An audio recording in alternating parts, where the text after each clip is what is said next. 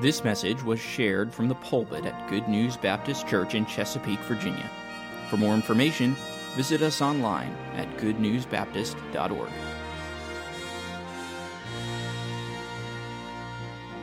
Please take your Bibles and let's go to Matthew's Gospel.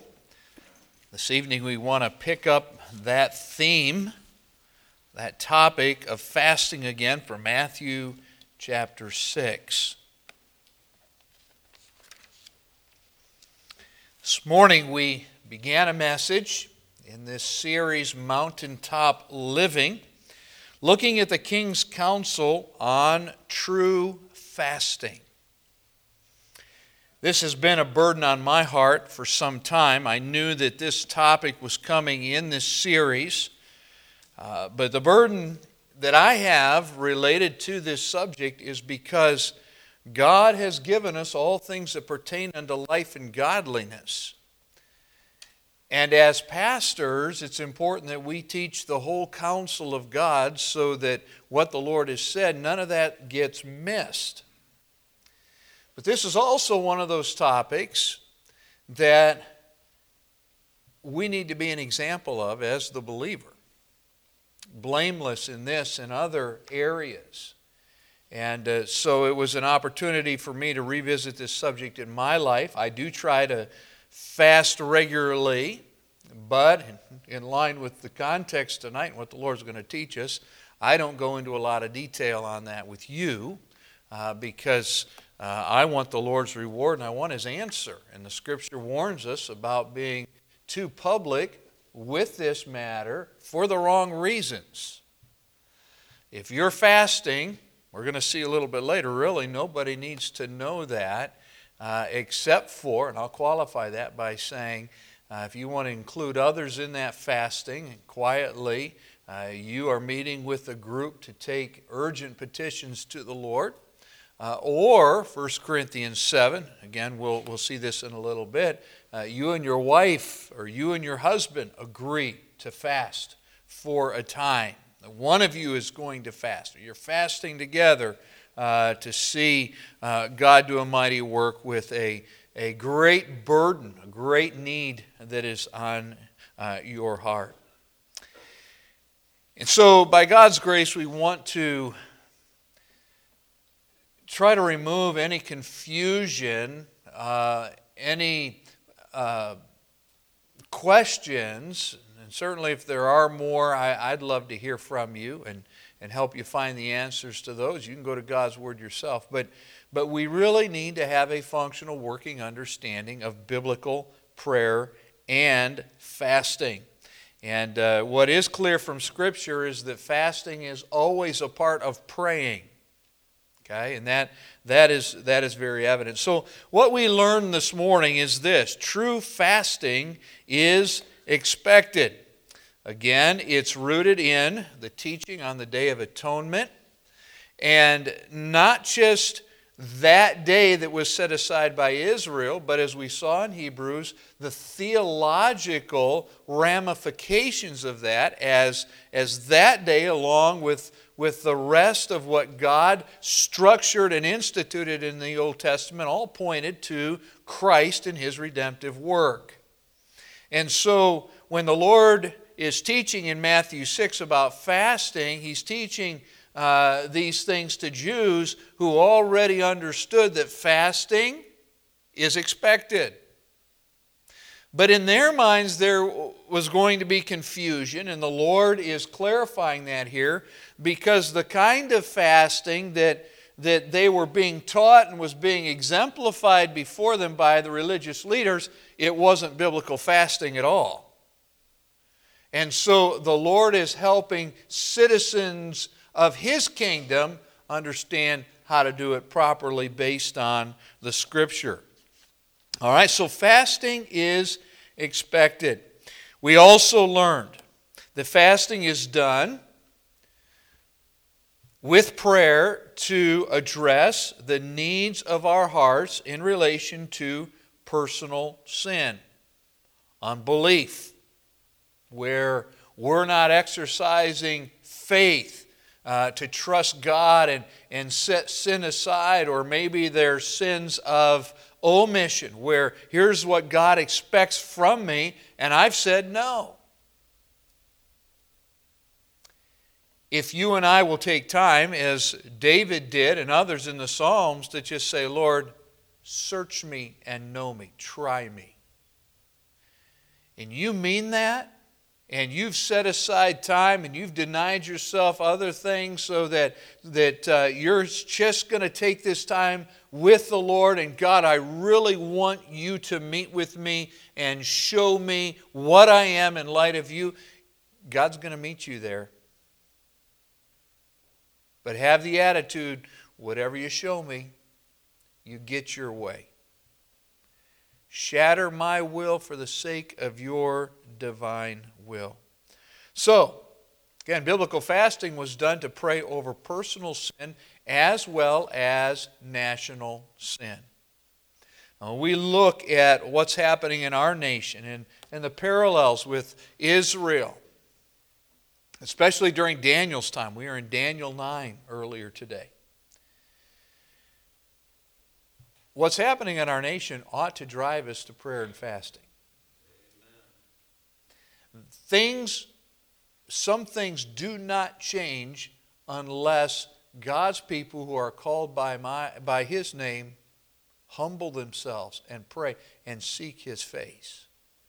I believe He's pleased when we, again, deny ourselves for the pleasures of this country and the things that we enjoy doing and even things that are necessary to us but not nearly as necessary as beseeching God on the behalf of ourselves and our families and our nation. I need sleep, but I can catch up on that later. It's time to pray. A season of prayer. I need food, but I can get that later. How long can you go in your flesh and not eat? Well, we're going to see in a little bit. The Lord Jesus showed us you can go days and days and days and days. A lot of us have enough reserve we can go a while.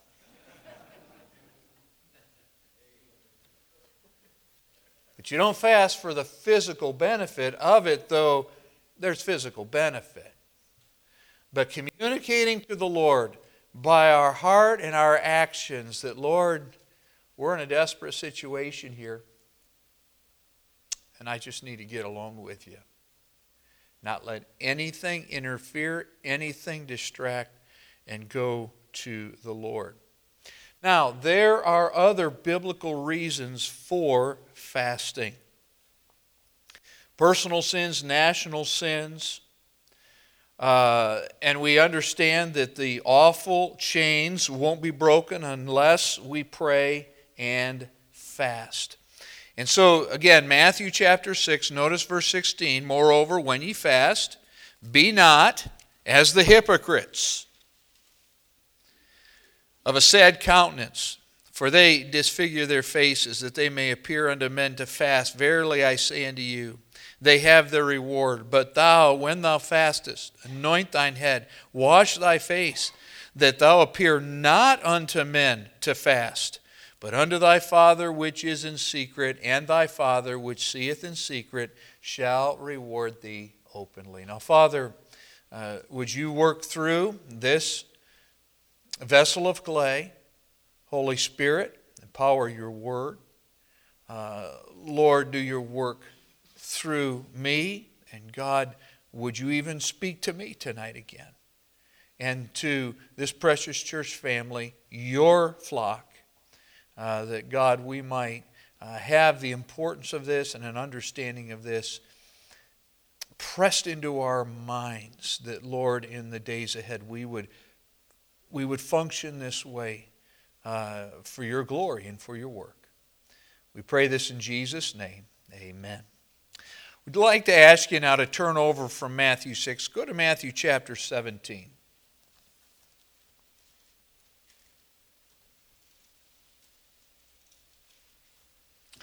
I want to remind us again of this passage, this illustration beginning in verse 14, and when they were come to the multitude, there came to him a certain man kneeling down and saying, Lord, have mercy on my son, for he is a lunatic and sore vexed. And as we saw this morning, the disciples were first faced with the challenge of handling the problem, this demon-possessed young man. But they could not do what perhaps even they had done previous times. They could not cast out the demon. And it's important to understand that the problem was not that they were doing it differently this time. No doubt the Lord had taught them to do this work in His name.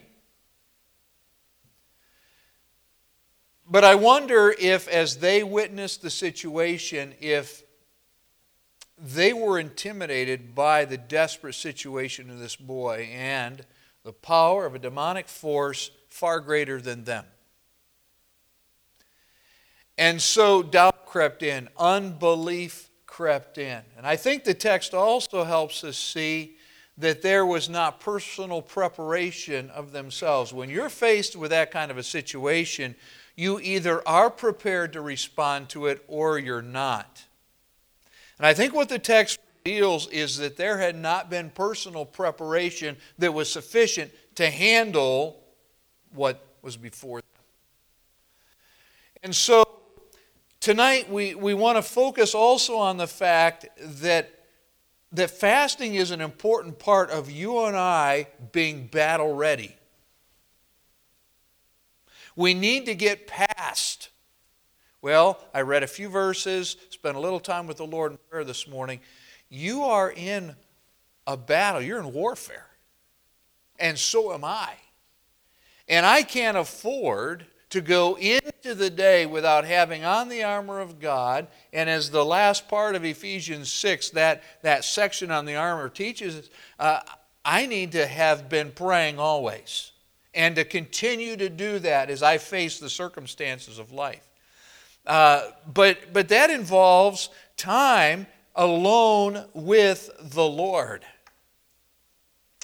In fact, the Lord, and we saw this also in Matthew chapter 6, in the Lord's Prayer, part of that prayer even prepares us. And today, Lord, don't allow me to be drawn into temptation, but deliver me from evil.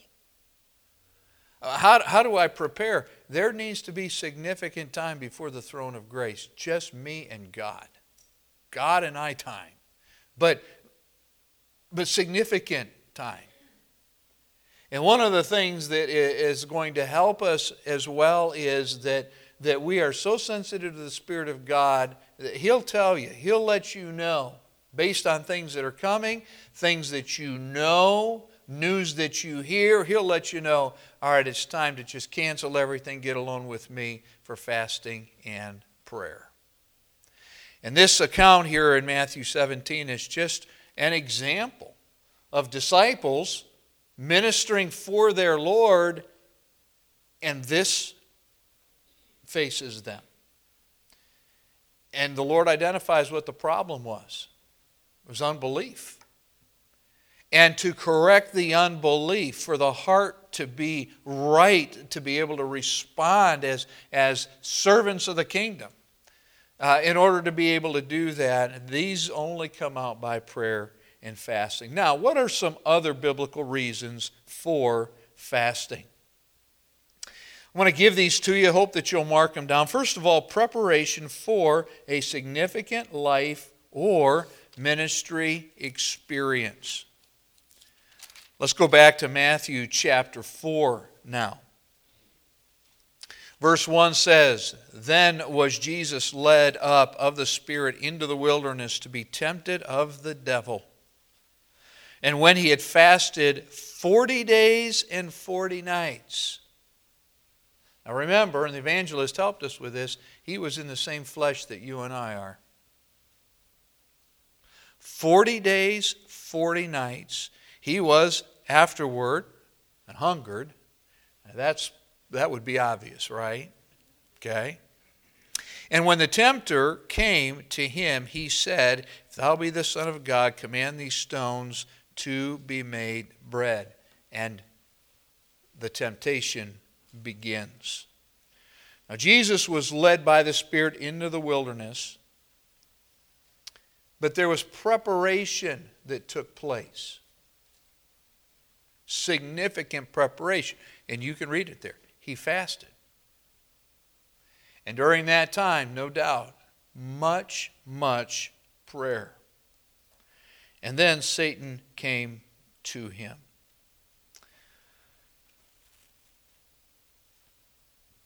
Again, in his full humanity, facing an enemy like Satan in the flesh, the Lord Jesus in flesh needed this preparation. He's led of the Spirit, and now he's going to respond through the leading of the Spirit and the power of the Spirit to be able to overcome.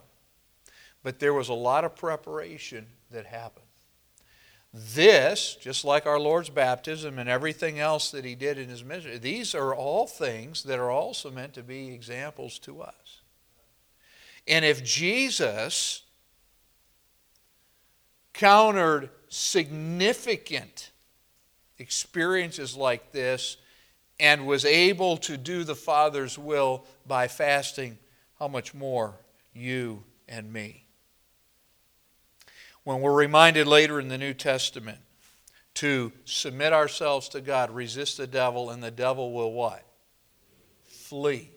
When you put all these passages together, I think part of that submission and even having a heart that is willing to submit to God in the face of temptation, I think fasting is very important.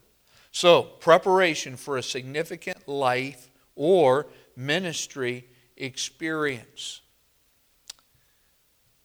Again, the Spirit of God will let you know when you are facing significant experiences in your life or in ministry. For some of you, it'll be a ministry choice. Lord, are you calling me into missions? Are you calling me to preach? Are you calling me to another ministry? Those are not things that where you just, well, I'm going to see what kind of a gut sense I have about this. Those are times when you need to get alone with God and fast and pray. Here's another one. Petition for a significant life or ministry need. All right, now we're separating, and I believe the Scripture does this, from our ministry and life experiences. Okay? Where we know that something is coming. Jesus knew what was coming. He's led into the wilderness by the Spirit for the specific reason of facing off with his archenemy. Sometimes we can see what is coming. Other times there are just great needs that arise. And with those needs, whether you anticipate those or whether they're sprung on you, and again I'm using that word carefully. God always sees, but we can be surprised by things. In those situations, again, we need to fast and pray. Now, there are a couple examples in Scripture of where fasting preceded a significant event or a need that took place. For instance, in Acts chapter 10 and verse 30, when it came to the need for salvation, I'm fascinated by the soldiers in the New Testament, especially the centurions. What a study those guys are. Okay?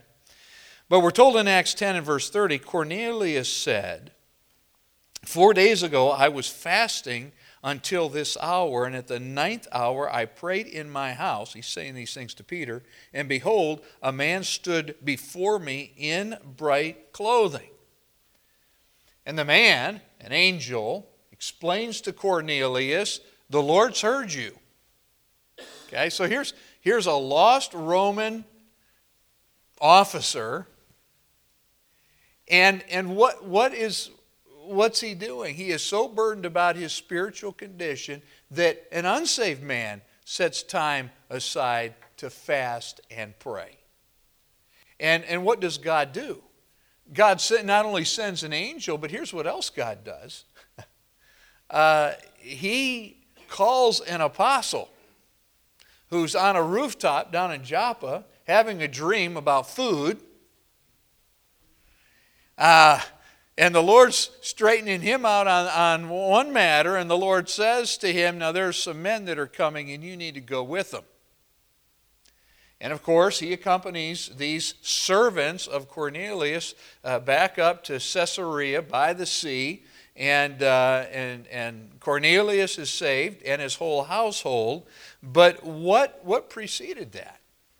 He was fasting and praying, seeking the Lord, and what's the Lord promise? If you seek me, you'll find me. If you seek with all of your heart. See, that's the whole point.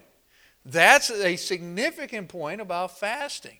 So he had put aside everything and was just taking time, days here, to fast and seek the salvation of the Lord. What an example for us. Now, is there anything that you need to be saved from?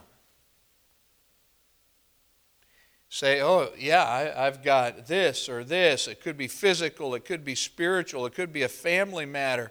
And you need to see the salvation of the Lord, or you're burdened about somebody who needs the salvation of the Lord, and you've prayed, and it just, okay, set aside time to get alone with God, fast and pray. Fast and pray. Also, the need for the Spirit's direction. We know this from the book of Acts, that when they were choosing deacons, when they were choosing missionaries, they would fast and pray. And even after they were chosen, before they were sent out, the need was for God's direction and God's protection. They fasted and they prayed. Now, that is not a pattern in a lot of churches. And by God's grace, we need to let God lead us to be a pattern here. Here's another example, if you'll turn over to Acts chapter 14. In Acts chapter 14, Paul and Barnabas are ministering in Lystra. And this is the account where God uses them to heal a man, and Satan gets involved again. And these are pagans. They worship pagan gods. They see this miracle, and they declare the gods are among us. And so they bring out the fatted calf, and they're going to worship Paul and Barnabas.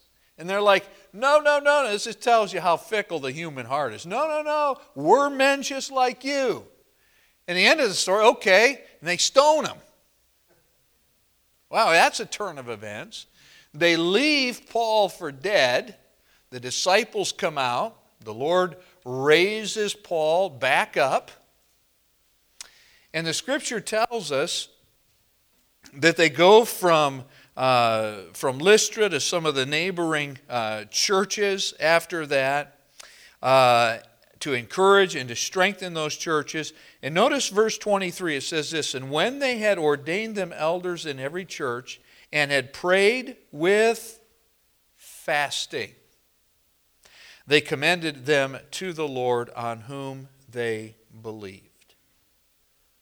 So when it came to the major decisions, the structural work that God was doing, that the Holy Spirit was doing in hearts, again, these fledgling churches, people that are being ordained to the ministry, they're brand new Christians, relatively speaking.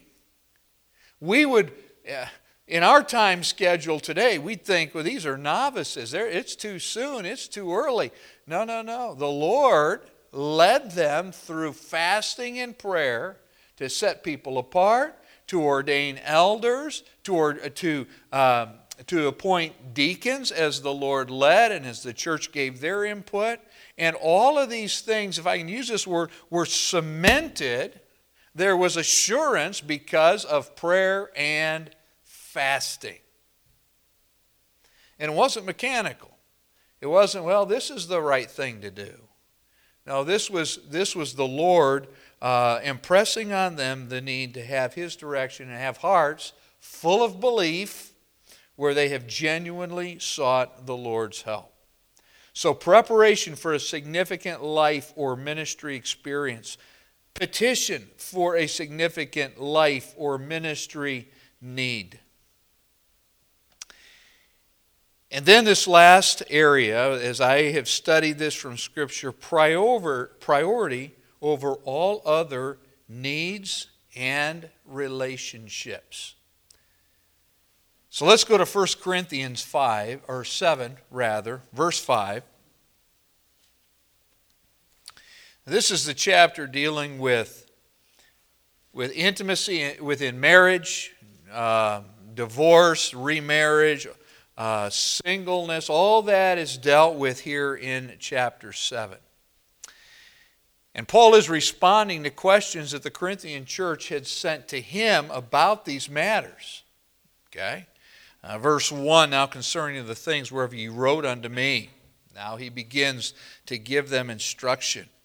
And when it comes to physical intimacy within marriage, he reminds the husband and wife, you don't own yourself, your spouse owns you. And so you don't have control over your body, they do. Meet their needs. But then he gives this exception in verse 5. Defraud ye not, don't steal from one another, except it be with consent for a time, that ye may give yourselves to, and you need to understand, to a greater relationship, where through that relationship, the greatest needs are going to be met. And let me just remind married couples here, God didn't give you your spouse to replace God. Well, we'll just go through this together. Well, you may have to go through it together, but you need to go through it in the power of the Lord, being led by Him, not trusting just each other's strength alone. So, fasting and prayer, and then come together that Satan tempts you not for your incontinency, lack of control, is the idea here. So, what a high standard for marriages. That we are building our relationship, but we're really building our relationship by getting closer to God. And as important as our relationship is and all the aspects of that relationship, you know what? There's a relationship that is more important. And as a married couple serving the Lord, there are things that we're going to face that are so important, where the need is so great that we have a conversation where we agree we're not going to be intimate for this period of time, because one or both we're going to give ourselves to prayer and fasting, and then we've agreed to come back together. Say, wow. Now, that really sets the tone for marriages that honor the Lord. But there isn't a married couple here, if you've been married any length of time, where you know that together you face things that are beyond the scope of your strength and ability to respond. Would you agree with that? Especially when you have adult children and they start making some of their choices. Or you start dealing with as a married partner, with a partner, and your health is failing, your spouse's health is failing, and you've got significant problems and needs that arise from that. Financial reversals. How do you respond to all that? Well, we'll just kind of cut back and we'll come up with a new plan. No, don't start there. Where it needs to start is, all right, we have got an issue that we must take before the Lord. And so the way we normally function as husband and wife, all that gets put on hold. And for this amount of time, Lord, lead us, but at least for this amount of time, let's give ourselves to prayer and fasting, and then agree to come back together. But we need to spend time alone with God. Is that making any sense to us? It is. If you've been married a few decades, the things that come up. We had a wedding here yesterday. And I don't think I've had a wedding that I've done in at least the last 20 years where I don't stand in front of this couple and thank God that God is overseeing their lives, because as sweet as all this is, and they're starry-eyed and everything, they don't have a clue.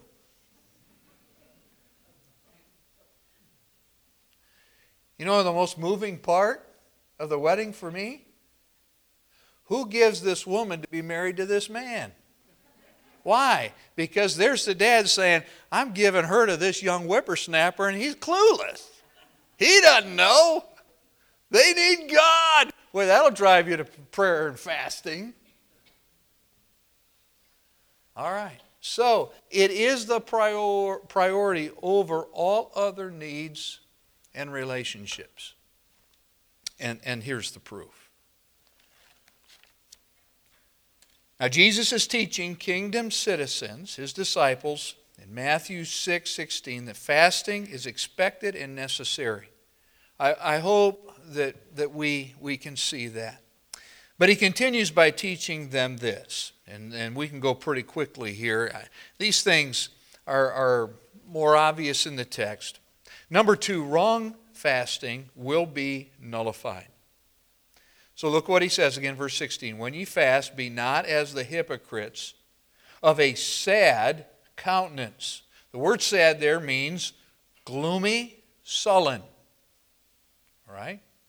Fasting for all the right reasons, heart examination, urgency, and seeking the Lord's help, these do require self-denial.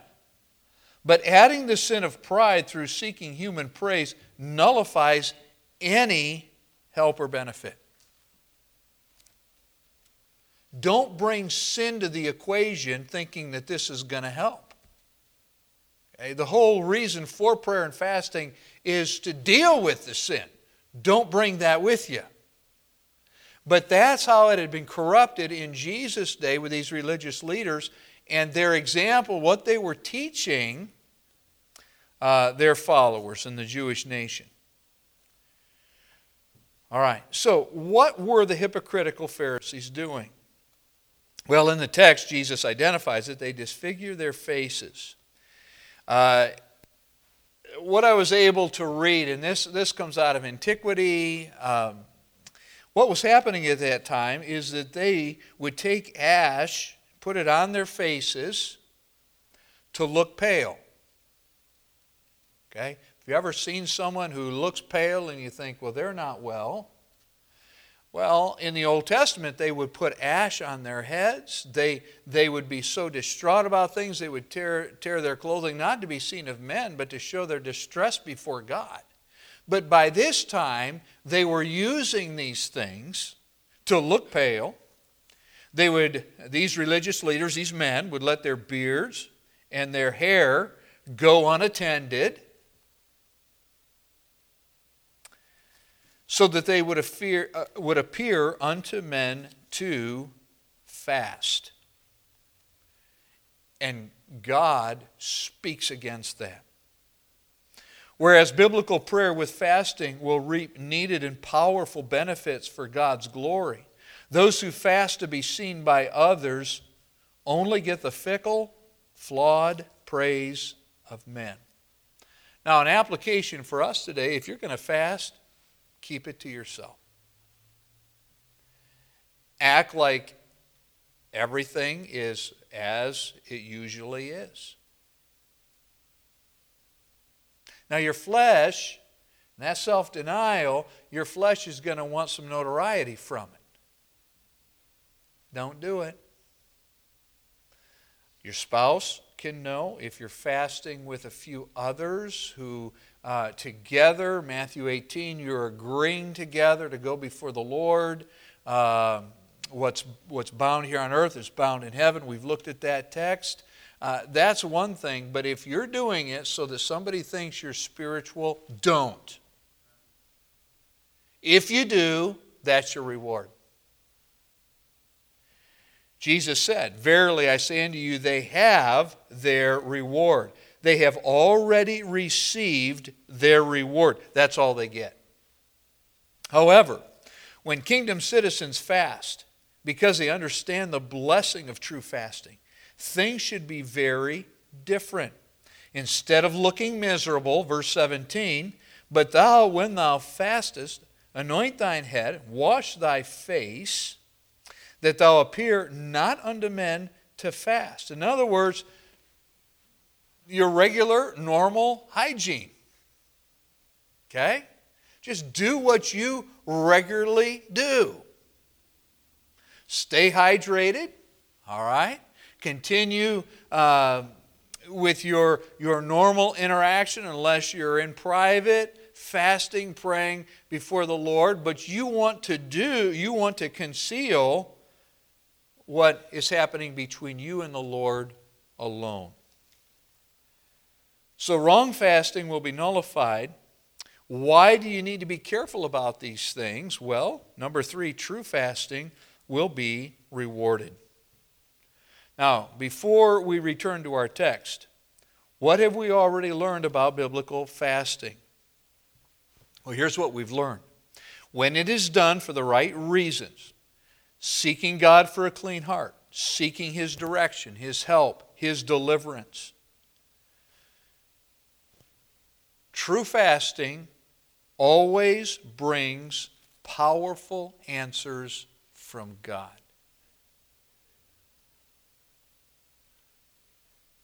There's a promise here. What you do in secret, God will reward you openly. It's guaranteed. Wednesday nights, we're talking about faith. Take a promise from the Lord. And by the way, in your time of prayer and fasting, talk to God about that promise. Does that promise rightly apply here? Make sure that you're being very careful with the Scripture. But in your prayer and your fasting before the Lord, you continue to take that need before God. And the Lord promises here, mighty reward. Now what matters is how you appear unto thy Father which is in secret, that thy Father which seeth in secret shall reward thee openly.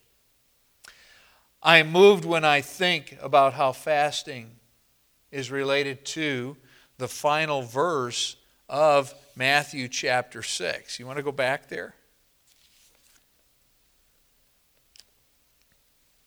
Or the second to the last verse. Look at Matthew 6:33. "But seek ye first the kingdom of God and His righteousness." Say the last part of that verse with me, please. "And all these things shall be added unto you." That's within the context, right? All right. Take no thought. How am I going to fix this? Okay. How are we going to get through this? I have to work harder to get rid of this stubborn sin habit in my life. No, you just need to go to God and let Him do the work. But perhaps in that particular situation, these only come out by prayer and fasting. Let the Lord lead you, and then get along with God. You got someone that you love dearly, someone in the church family, someone in your family who's away from the Lord, and you can see their life heading to shipwreck. What do you do about that? Lord, there just doesn't seem to be any sensitivity, any heart for you. Well, obviously the enemy is at work. Obviously there's bondage to sin and self. What do? Get alone with God. Take some time for prayer and fasting. When we do, God defangs the enemy within, defeats the enemy without, directs the steps of His children, and meets the most profound needs of a believer or His nation when His children pray and fast.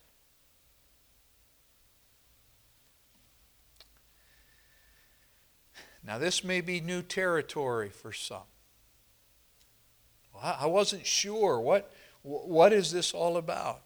Well, I believe it is the primary means by which God gets hold of our hearts.